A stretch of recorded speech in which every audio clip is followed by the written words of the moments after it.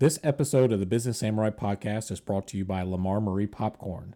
You can get now one bag and get a second bag for half off with the code Barker at checkout. So if you like your snacks a little sweet, a little salty, a little mixture of both, go check out lamarmarie.com and all of the flavors that they have for your next snacking sensation. That is lamarmarie.com with code Barker at checkout for buy one, get one half off. You are listening to the Business Samurai Podcast. Growing a business is hard work. The faster you grow, the harder it is to keep yourself on the right path.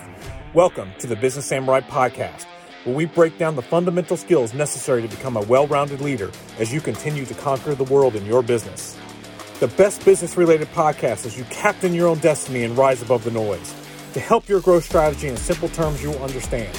You will learn the best metrics to track, how communication is the lifesaver when it comes to business, and how good policy will fix the weak link when it comes to cybersecurity.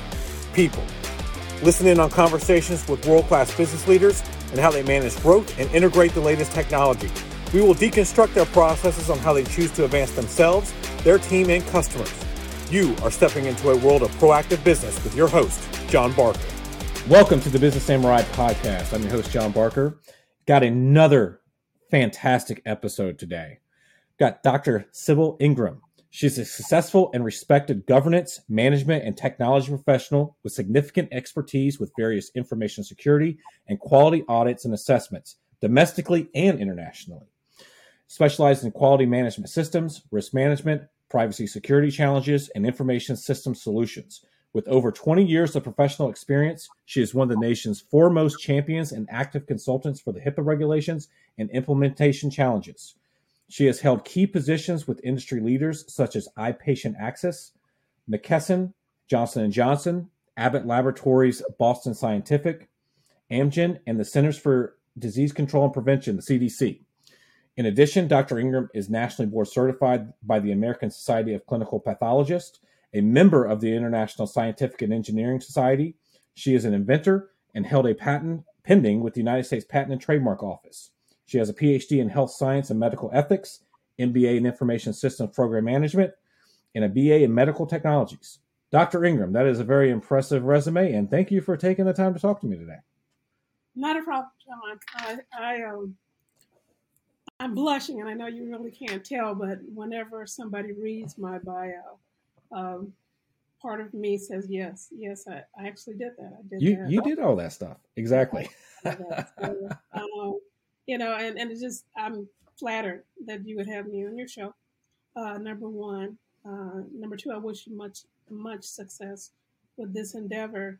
And I'm going to definitely try to make it worth your while to invite me to be with you on your show today. No, I appreciate it. For everyone listening, or if you're having to watch any of this on the YouTube channel, first met Dr. Ingram on a project that we did volunteer for the Cybersecurity Forum Initiative a little over a year ago. We worked on it for about 3 months. Yeah. And it's actually where I kind of wanted to start kind of a jumping off point before we go into HIPAA and privacy and all the stuff that your career has basically been around, because I felt like the CSFI project that we worked on information warfare is relevant to current events as we're currently recording this right now in March of 2022. You've got the Russia invading Ukraine, mm-hmm. and a lot. I know there was other subsets of our team members that I think actually focused specifically on those areas. I know I was on China and Taiwan and the relationship with there, but how information, misinformation, disinformation really affects perspective and in the world. So I kind of want to get your take after you went through that. You were, I believe, the overall project manager for that program and had a lot more visibility to the whole thing, but get your thoughts on what you learned during that experience, working that project to current events today. Well, yes, we don't want to be remiss in terms of mentioning Abby Dykes with CSFI. She was the project management liaison between us and our team, as well as with CFSI, excuse me.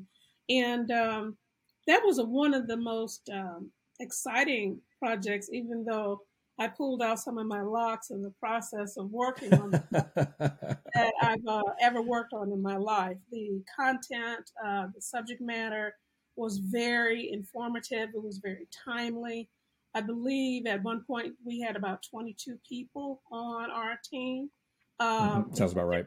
Would come and go, based on what we needed at the project at that particular time, the subject matter expertise that we needed for different countries, for different nation states, for different technologies that the different nation states could potentially use in order to siphon off information from another nation state, or just, and we did a little bit of a dive into the dark hat world with hackers and what hackers could do, and how that information could be used in nefarious ways against other countries, and how governments were going to be getting into the use of the information if they were privy to it.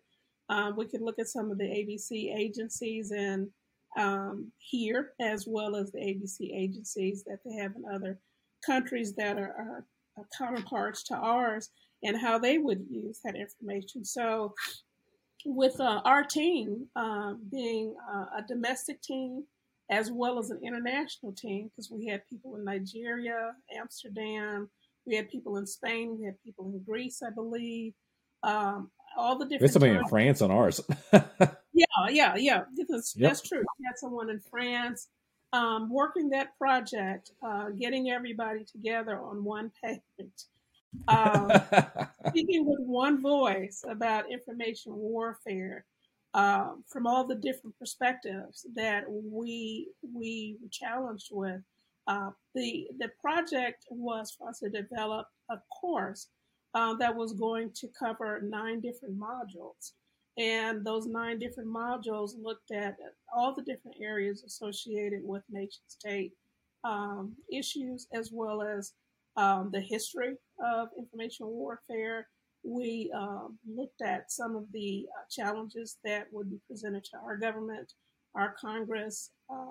And so whenever Paul D'Souza releases that, I would definitely encourage people to go ahead and look at the product that we produced last year. He has things scheduled, and so it's good that he does things early on, but that the topic, content, subject matter, as well as working with a group that I'd never worked with before, we didn't know each other, being able to pull that off and pull it off well was one of my biggest achievements in my career, whether it was on a voluntary basis or not. No, and speaking of, I think I was there in the beginning, I believe. Mm-hmm.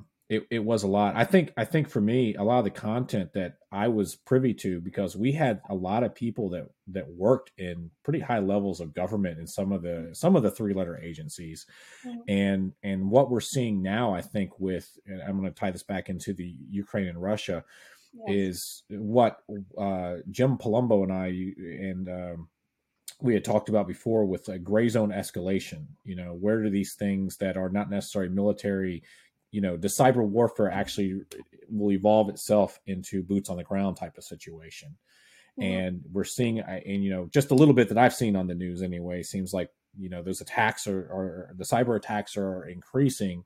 Is there gonna cross a threshold at some point where this becomes, somebody's hit a major critical infrastructure, electric power grid, something along that line, that's going to go, okay, we're not just going to fight back cyber. We're going to, start lobbing bombs literally over there. And I don't know if that was something if you agree with that, or based on the research that that we did. I mean, we did this for months and months on end. Right. If you've been listening to alternative news sources, and maybe some of mainstream media, but mostly alternative news sources that have not been censored, if we're at the DEFCON level associated with a potential nation-state cyber attack coming from that direction over here, we're maybe about a DEFCON 3.5. I think 4 is the highest, right? And so a lot of people are, all the things that we ask for people to do in information security and cybersecurity in terms of hardening their systems against a potential cyber attack. All of a sudden, everyone is running around and trying to do that because the war is real. What's happening between Russia and Ukraine is real. It's no longer gone from a conspiracy theory to being a definitely a credible threat. Even though let's say that the president of Russia hasn't necessarily come out and stated that, there are other people that are close, very close to the situation, that have been saying this, that if something like this were to occur, this incursion right now that we're having between Ukraine and Russia, that we could expect a cybersecurity attack, and for that people need to be prepared for it. It's no longer something theoretical or hypothetical. It's something that is very real and could happen and has been threatened to occur during this incursion. So heads up to anyone who happens to be listening to this on this particular day. If you haven't started hardening your systems, it's better late than never, but you need to do it now. No, and I totally agree with all those comments. And we had Chuck Brooks on. I'm not sure if you're familiar with Chuck Brooks or not, but big thinker in the space, and he believes that stuff like happened with Colonial Pipeline last year, and now you've got this situation now has really made this kind of a mainstream topic, because now you're looking at things that are targeting the typical person at home versus strategic government or universities or businesses that are at threat. It's starting to affect people in their houses, in their homes. Well, we have a lot of soft targets over here. Yep. And, with me being in healthcare is definitely a soft target. Healthcare needs to be open for a variety of reasons in terms of sharing information back and forth between people. And unfortunately, in the process of having to be so open, it's very soft. Schools are soft targets. I'm hoping that our utilities are not soft targets. I'm hoping that they become as hardened as they can become. And there's no reason why there shouldn't be more funding allocated to make sure that our infrastructure over here does not suffer what the Colonial Pipeline people have suffered. The other thing that I wanted to mention, and because it just kind of came to my head while we were talking about this subject, the magician has you look at the hand over here while he's really doing something. So, if we're just looking at Russia and Ukraine, right. We need to maybe kind of look over here a little bit at one of the countries that's notorious for nation-state incidents, and it starts with a big C and ends with a big A. And this is a good time while people are distracted over here for them to just come swooping in with some of the things that they typically do. And who's going to get the blame? Are we going to blame Russia? We're probably not going to blame Ukraine, but Russia will probably come up first because of all this back and forth and rhetoric and, what's going on, when actually we need to look at the big C and the big A people doing things, or, there's a couple of others that we could be looking at as well. But we need to keep a swivel on at all times right now, because the distraction is very real, and a distraction will cause us to not be on point where we need to be. So we need to keep on a 360 swivel. In the video game I played, we called that third teaming. You're in that heavy firefight with the first team, and the third team comes out and knocks you out. Yeah. That's right. That's exactly right. So let's pivot. You mentioned healthcare. Let's get into kind of your area of expertise, what you've been doing. I believe 22 years with HIPAA regulations. Give us a little bit of your background. How did you get involved at this high of a level with HIPAA? Because it's been, I believe it became law in 1996. 1996 is when it was affected into law by President Clinton at that time. How did I get here? Yeah. I laugh at myself. And that's a question that I ask myself on a regular basis, because as a little girl, this is not what I thought that I was going to be doing. As a young woman, this is definitely not what I thought I was going to be doing. And as a pretty middle woman, professional woman, this is still not what I thought I was going to do. But what I will say is I've enjoyed the journey. I've enjoyed the journey from going from a clinical background, research background, a patient care background, into healthcare information systems, where I learned about security, information security at that time, to going and working with different consulting firms, being a director with a couple of different companies.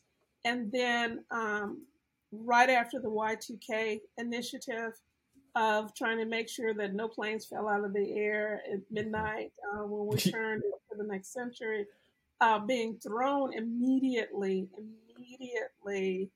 in 2000 into HIPAA. And so I remember I went to about 16 different conferences trying to figure out what this thing was, trying to make sure that it wasn't a hippopotamus that was being put on healthcare. And the hippopotamus is definitely what it turned out to be in terms of it being a mascot for HIPAA, and people misspelling it all the time and that type of thing. But I was fortunate to have very good mentors at that time. Bill Braithwaite was one of the authors of HIPAA, and he took me under his wing during that time. And I was able to shadow him on many of those conferences and just have many talks with him. Another one was attorney Alan Goldberg, mentored me quite well from the attorney's perspective, because the attorneys, specifically when it came to the privacy portion of the regulation, really jumped on it at that time, because it moved from EDI to privacy to security. And so there was another gentleman by Tom Hanks that worked with me at Beacon Partners. And Tom hired me.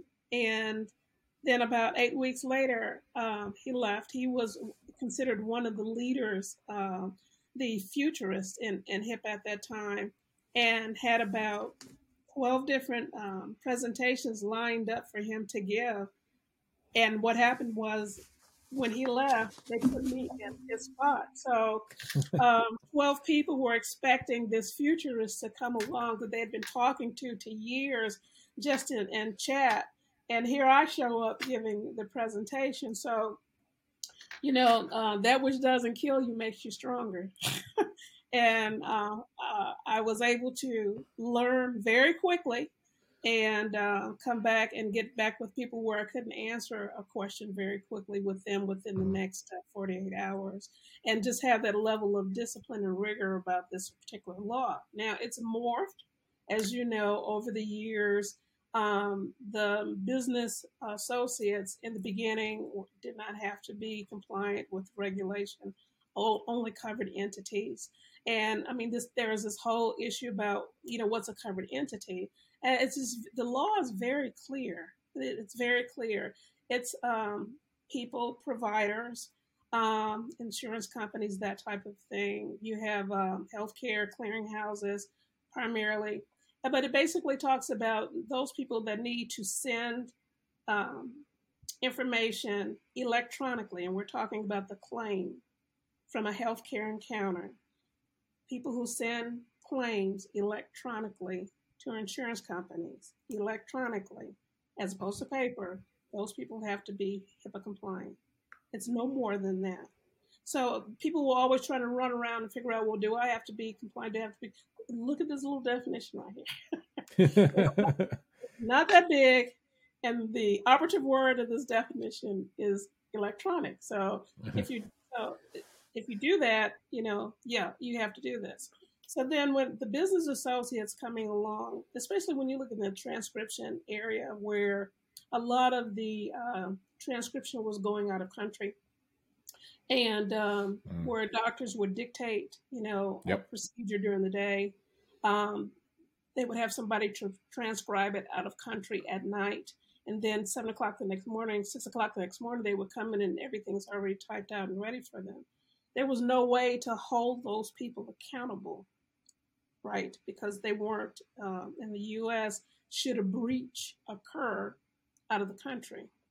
So that put in 2019 with the Omnibus Act, with the HIPAA High-Tech Act, when they made business associates accountable and having to be HIPAA compliant with at least the security and privacy rules. That changed a lot in terms of the perspective of, oh, I'm a business associate, I don't really have to do anything. Knock, knock. Yeah, now you do. And you're a business associate by another very small definition. If you're receiving or doing something for or on the behalf of this covered entity up here that makes with protected health information, that makes you a business associate. And so people laugh at me all the time because I'm maybe this walking encyclopedia of HIPAA. We couldn't tell. I couldn't tell by listening to that. Yes, I have to laugh at myself, but and I do. I take my work very seriously, but I don't take myself very seriously. And but I've seen HIPAA weaponized.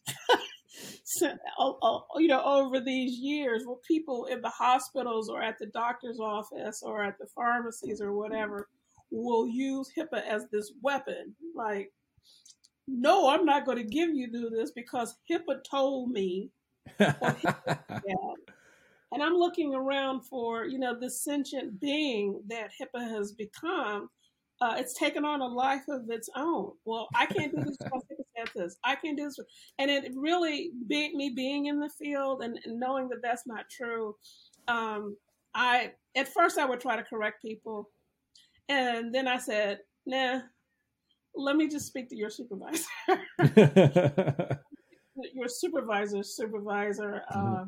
If we're going to have this little fight, I'm not going to have a fight with you.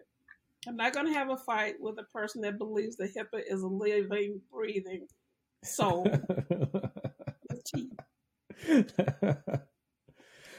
So, let me preface my longer question based on how you answer it. Most of the places you're working with, are you working with? Clearly, it's like bigger organizations, bigger corporations in the medical industry, or larger hospitals versus the private practice areas, the smaller doctors. Anybody who sends claims electronically. So no, I mean you specifically. Yeah, me. I've worked the gamut. So how? I'm mostly larger organizations though, but I've had some private clients where they're one doc shops. Sure. So one of the things that's been happening in the medical industry over the last several years is a mass consolidation. There's a lot of private practices that are going out. The ones that are there have to tie into the into the larger hospital because, they got to do surgery. So they got to, electronically transmit, to the surgery centers or to the main hospital to do work. How has that affected, enforcement, between the private doctors? Because I've went into some that literally they're not adhering to anything. And then I'm going, hold up, you're an entry point into the hospital. You've got all of this stuff tied into there. Mm-hmm. Do you think that this will kind of harden the systems up a little bit as we're getting consolidation? Has this been a problem transferring records around? How do you think that's affected the industry from a security standpoint with this mass consolidation as the larger companies are sucking them up? Well, so it depends on how they're being acquired. If that smaller practice is being acquired and they're going to be considered employees of the larger organization, then the larger organization can go ahead and impose their expectations of policies and procedures, software, interfaces, HL7 standard mapping, et cetera, et cetera, et cetera, back and forth, to the hospital or to the larger organization like a healthcare insurance company. If the smaller practices is still just going to be considered a contracted service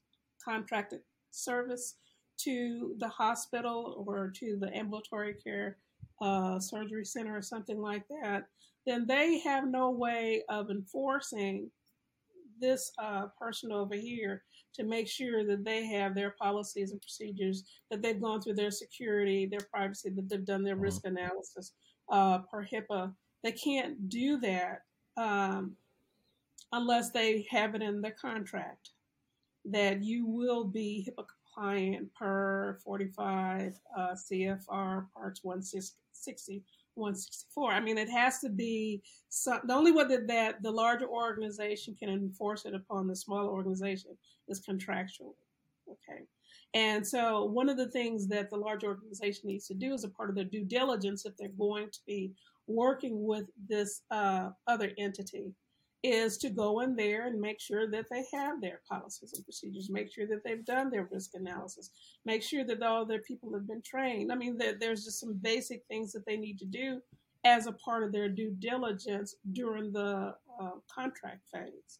That's the only way that they can, they cannot dictate the EMR, EHR that these people are going to use over here. But Sure. what they can say is, in order for your information to come our way, it needs to come over here in this format. It can be, usually it's going to be HL7. Or if we're going to be going to the insurance companies, then it needs to be NCX 12, 50, and 5010. I believe 50, 50, and 50, 50 and 5010 are the new standards for the need to go back and forth if you're going to the insurance company. So there's ways that it can be enforced. It just depends on if this entity is a contractor or if the people over here have been grabbed and are now an employee of the large organization over here. Oh, the reason I bring that up is because when we talk about security, we talk about supply chain issues all the time, and who your partners are, who your vendors are. And I'll tell you a story. I am obviously nowhere near as in depth with this, but this is an experience that I had several years ago. This practice has been bought out, but I was brought in to do an initial overall HIPAA assessment. And walking into I laugh a little bit just thinking about this. I walk into an environment where every piece of data, everything circumvented the firewall within the facility. It wasn't in place.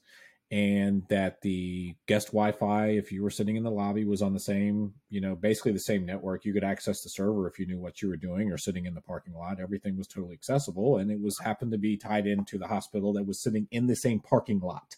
And I didn't know, and I've been curious of if the hospital, for instance, knew about that. Would they sit there and go, "Hold up, we got to cut you off because you're putting us at risk from us maintaining our thing"? So how does the enforcement work in a situation like that? Well, it's constant polling and trolling in the background. I mean, if you have, if you're not logging events, if you're not logging events to your CCTV, if you're not having somebody look at the CCTV, if you're not looking and checking the logging events of people entering and where they're badging in and out, if you're not looking to see if people are carrying things in and out. I mean, like that's part of that's on the technical side of Sure. Some of it's on the physical side of the security rule in HIPAA. So it's just a matter of people, it's what I'm finding, John, is that people feel like it's a one and done type of deal. Okay. Unfortunately, that's in unfortunately a lot of the industry. Cyber, we're there. Right. For the second, maybe. Right. I've done it. It was painful. I don't feel like dealing with it anymore, but I've done it. And then an incident comes along, and then people wonder, well, how did that happen? Because I set up all these things in place to make sure that it didn't happen. Well, did you test it? Did you test what you implemented? Was what you implemented effective when you tested it? If you didn't test it, then that's why you had a problem. if you did test it and you found out that it wasn't effective, then why didn't you come up with another solution?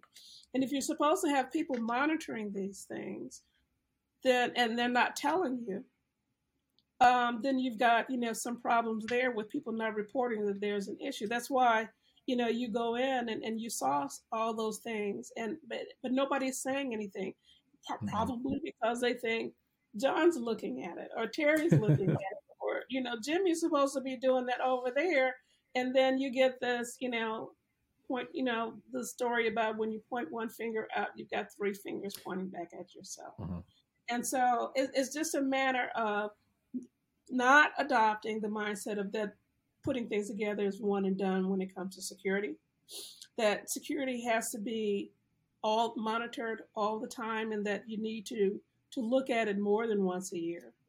Even people say go ahead and look at your policies and procedures annually, but you need to look at your processes no less than every 90 days to make sure that they're working. I don't know how many times I have to talk to people about patch management. Right, okay. Why is it that I'm having to talk to you about making sure that you've got the most up-to-date patches on whatever software or firmware that you're working with? And why is it that I need to talk to you about the fact that it probably needs to be done in sequence when you patch? Because you can't patch E and you haven't patched A, B, C, and D yet. So that I was gonna clarify for people listening if they didn't know what that meant. Like, hold up, you haven't patched in 9 months. Don't start with the new one, and don't wait 9 months. No, we're not trying to make a baby here. We're trying to keep safe, stay secure, and stay functional, stay operable. At any given time, we don't want to bring ourselves down. When we've got this fence and we're building all these firewalls, the last person that you want to implode your system is yourself or your organization. Right. Do you find that a lot of people consider security it's a cost center, but now are you finding a lot of the organizations are they trying to just get by with the bare minimum, or are they really taking it seriously now with ransomware increases, threat vectors are much more with the more devices, your surface attack area is way broader than it used to be. Particularly, there's things in the medical industry that I don't think people even think about. We always think about your computers or your phones, but look at all the medical devices that may, they're probably, I'm gonna call them IoT devices, Internet of Things devices, for lack of a better term. But do you find that the hospitals really do make an effort at this, or is this just trying to get? And I use the term hospitals broadly. I didn't mean to. Yeah, I understand. But do you find that it really is the security of the information, the data, because there's a physical risk to here if something happens on top of just data leakage or people stealing data? So what I would say is in healthcare, who has a tendency to be slow adopting certain things. Healthcare really needs to have very strong CTOs and CISOs, Chief Information Security Officers. When they have, at a minimum, a very strong Chief Information Security Officer that is very vocal, and I don't want to say a control freak or anything like that, but has developed those relationships in the organization where anything that comes in that may connect to the internet, I need to know about it. And please let me evaluate it so that I can keep it secure for either the organization or the patient that you're going to put this medical device into, that is going to be sending data back to their primary physician or back to the healthcare organization. Please let me be a part of that decision. When the CTO, CIO, the CISO, or whatever is not involved at that level, then you're going to have leakages occur across the organization, and all of that can be prevented if they are brought in early on in the decision-making process. They need to be a part of every panel of every medical device that's being brought in, whether the device is class 1, class 2, class 3 per FDA. categorization, with class 3 being implantables. So my short answer to that is, the stronger those people are, and the more that the organization embraces bringing them into the decision-making process, the better everything is going to be in terms of securing the information that's going to be going back and forth between, because it could be hacked at any given time. And that's one of the issues that people are talking about in healthcare, particularly with medical devices that have RFID implanted into them, Yep. either, for tracking purposes, inventory purposes, or whatever. And particularly for those devices where, let's say, if you're looking at some of the devices that regulate pacemakers. I was going to say, I know somebody that has a pacemaker, and that's what I immediately thought to when you said that. Right.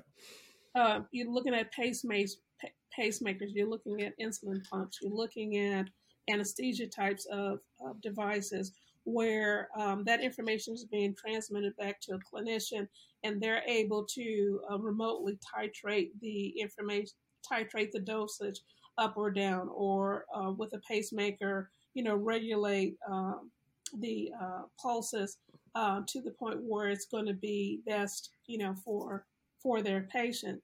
That's a man in the middle attack scenario right there, if they didn't involve security in taking in and bringing in that device and then putting it into a patient. To your earlier question, though, healthcare has become a little bit more sensitive when it comes to ransomware. To the point where, some doctors have had to close their doors because they didn't have enough money to be able to pay the ransom to get to their medical records of their patients. That's very sad when those situations happen. And those situations are very preventable. But the healthcare clinicians and, just practitioners in general need to understand that there's this whole security organization, society, people out here that you can go to and ask for help to have access to the information that someone is asking for a ransom for at this particular time. And you don't have to lose your livelihood. You don't have to recreate all that information over, but just ask, be willing to ask for help. So ransomware has become a number one issue within healthcare because there are so many ransomware attacks that have been happening in healthcare. No, absolutely. And I used to see and reading articles and stuff for the places that were getting hit. A lot of them were not keeping their technology up to date. They were using systems that are well past end of life. You're hearing things of old versions of Windows still in place, and you're like, hold on a second. But I want to shift. I've got a HIPAA story, and I wanted to see what your response would be to this, because this happened to my mom. Okay. And I got a call in a panic, and I think this ties into if there's fear of people reporting an incident. Mm-hmm. But my mom was having some medical issues. They had moved, and she was going through this very long, arduous process of getting a copy of her records, to transfer from where they were going to where she had to go get seen. Right. After waiting 6 months, she logs into the portal. They had sent it, and there was somebody else's entire medical record attached to hers. And so I get a call in a panic. I'm like, you need to call the hospital. Let be upright that, hey, something happened, because she got hers as well. And come to find out that the other person's record was married to a doctor. And when they got wind of it, they weren't very happy about what had happened. But the HIPAA officers between the two different hospitals started kind of pointing fingers at each other. And I'm like, well, that's not either our problem. You didn't verify what you sent, and you didn't verify what you received. Correct. And my question with that, to them, the reason I told my mom to report it, I said, I don't know if that's a one-off or if that's systemic in their processes of what they're doing, that's happening 10% of the time, 15% of the time. If that situation scenario happened to you or someone close to you, how would you have responded to that? Putting you on the spot. Having too much knowledge sometimes can get you in trouble, right? That's why I'm asking. Right. So in that scenario, the person who was at fault was the sender. Okay. All right. Not verifying the information first before they sent it, because in security is end to end, not point to point. Okay. So not verifying that information was just your mother's information, that was an issue there. Somehow or another, getting this other person's information attached to your mother's information and sending it out, that's not something that probably happens a lot, but I could see where if you're not checking, doing a hash to make sure that just your mother's information went over and not your mother and somebody else's information went over, that's an integrity check that obviously, wasn't in place there. So I don't care about the CSO and the CPO, Chief Security Officer, Chief Privacy Officer, whoever's trying to point fingers.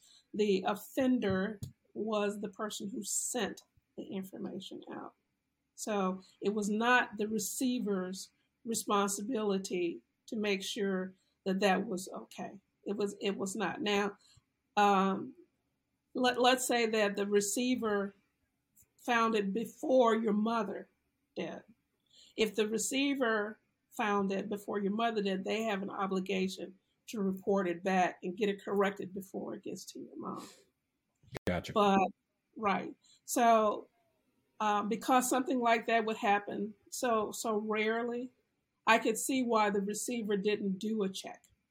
And it came in with your mother's name. Okay, it could be this much, it could be this many, in terms of bits and bytes and that type of thing. And let's just send it on, because it's not something you would expect for the sender to have done the integrity checks on their end before it went out. But if there was, so now what are they going to do? Is the receiver always going to be in a position where they're going to have to check and see that the information is correct or not? It's not on them. It's on the sender. It starts there. So I don't know why it took 6 months. Because military is involved. Military hospital is involved in that stuff. So that's what took so long. But yeah, no, she called me in a panic, and she gets like, I got this PDF, and it's all of my stuff, in an email, and then I go to the end, and it's another patient's entire record, and it was just I had not heard of that, and I didn't know if it was like the electronic medical records system messed up, or somebody legitimately on that first end at the first hospital just scanned something into the wrong way. But I found that to be interesting. It could be system error, and it could be human error, but an error was made. For sure. And I'm glad that your mother brought that to your attention, because another person, could have taken that and said, hey, look, what I got? I got my medical record, and I got somebody else's, just like their 15 minutes of fame on TV with a reporter and, news people around. Oh, yeah. But I'm glad that your mother had enough wherewithal to know that this was wrong, and just take it to you, and kind of let people work it out internally. Because when we get off of here, there's a page that is sponsored by the Department of Health and Human Services of every breach by every entity that has come to their attention that they make public. Okay. Yeah, I call it the HIPAA wall of shame, or most industry call it the HIPAA wall of shame. It has the entity's name, how many people were affected, what was the cause, and who did it. and usually it's this is why people don't want to report. This is what people don't want to report. If 500 people or more were affected by the breach, you can go out there anytime you want to and look and see who's doing what. And this, speaks to the credibility and the reputation of the organization with regards to their security processes or lack thereof. Yeah, and that sometimes, at least with a little bit of my personal philosophy, mistakes are going to happen, particularly if there's a human element involved. the most rigorous process, sure, there being a technical control in place to prevent you from doing something most like you're tired, you're not paying attention, you're doing 19 things because you're doing the job of 3 people, an accident's going to happen. But transparency without repudiation, sometimes I think, short of it being egregious, like you said, 500 people, that needs to be out there. It needs to be out there. I wanted to go ahead. Side-eyed at these people too. Yeah.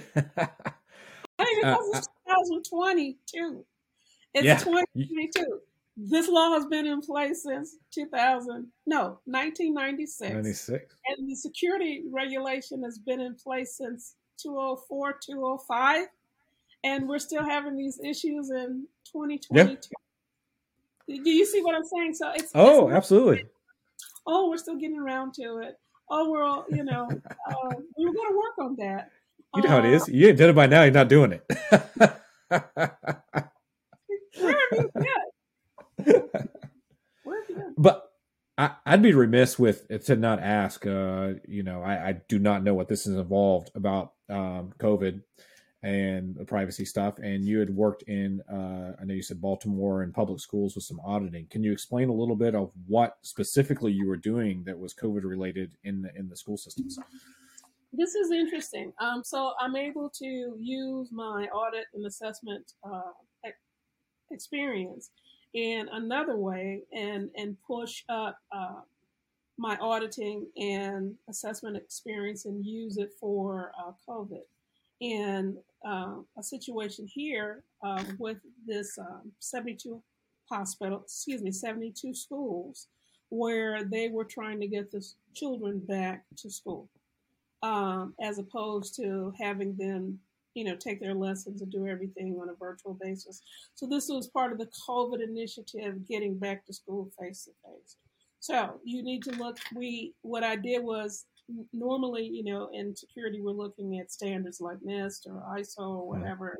Here, there's a group of standards that have been put in place by the school system, and coming from the CDC, coming from OSHA, and some of the things that have been published by FDA about what people needed to have in place in order for children and the teachers and other staff members of the school to be safe when they came back to school. So we looked at hand sanitizer, the percent of alcohol in the hand sanitizer, if they were wearing masks, if they had signs up that said stand 6 feet apart, if they were on the floor and they were actually 6 feet apart, if they were on the walls and they were actually 6 feet apart.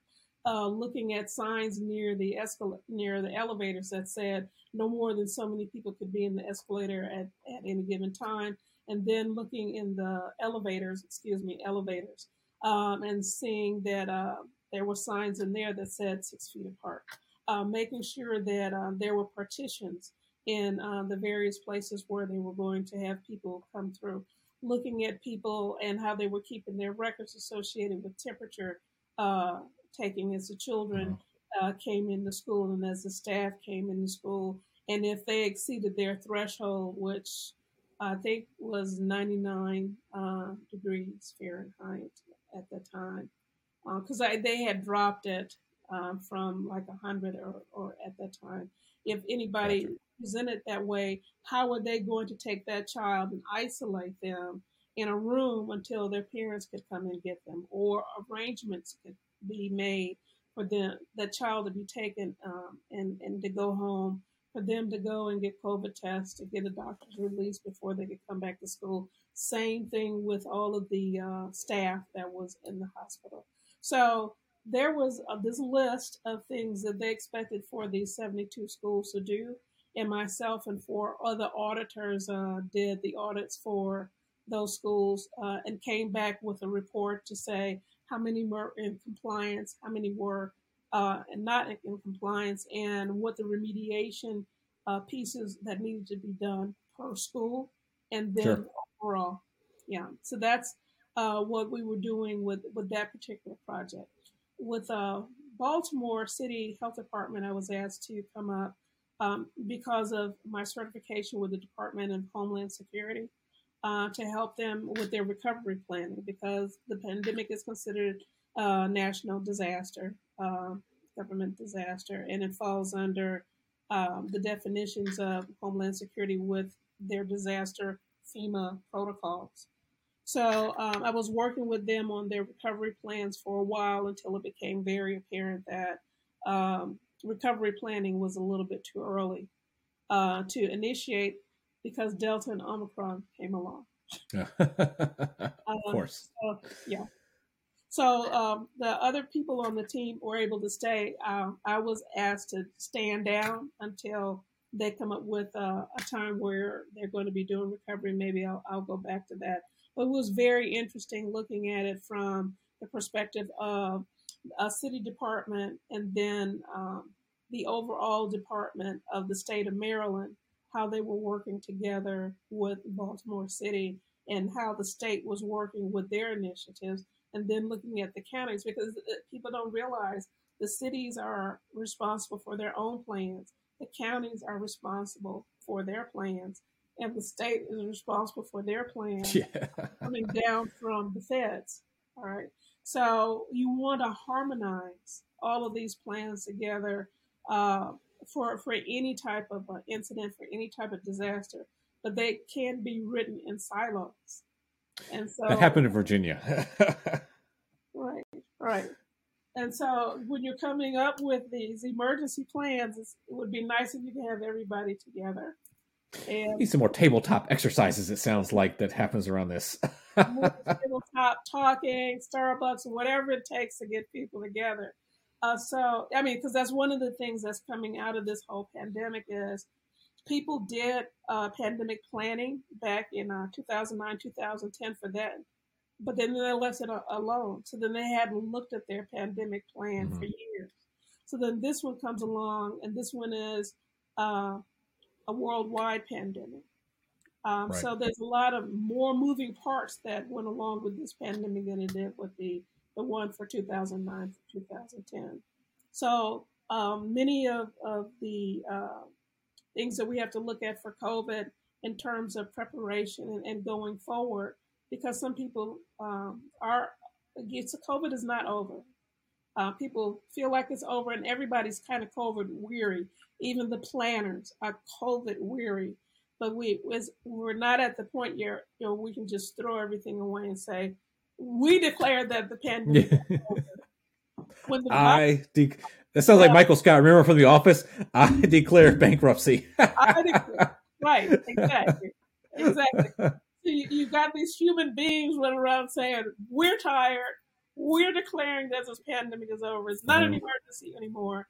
And the virus is going to say, well, let's see about that.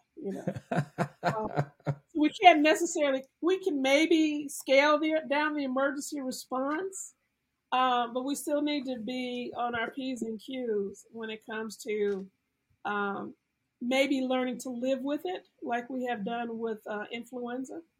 So that you're right, it becomes more of an endemic type of process as opposed to this big emergency, this big pandemic type of issue. Right. So the story is still out on that. It hasn't been closed yet. Well, awesome. Well, I greatly appreciate your time. I clearly know who, if I have HIPAA questions, who I'm going to first, and who anybody listening to this needs to go to first, unquestionably. If anybody wants to, reach out, inquire how to work with you, follow you, what's the best way for them to do that?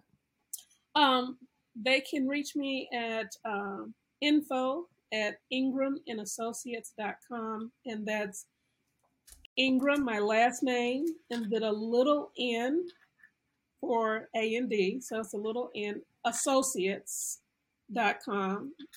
They can look at my website at www.ingramanassociates.com, or you can find me on LinkedIn by my first and last name, Sybil Ingram.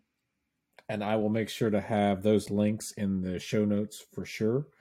And again, I really appreciate time. This has been fun. It's been enlightening. And I can't thank you enough for spending the last hour with me. Well, regulations doesn't have to be boring. And no. A lot of people think maybe. Kind of, right. Yeah, well, it depends on who's presenting. If they're boring, then it's going to be boring. I don't consider myself boring. And I mean, it's a lot of this is just kind of common sense type of stuff. But you learn over the years the more technical aspects of it and how to present it. I know the lawyers started talking about HIPAA being healthy income paying prepared attorneys.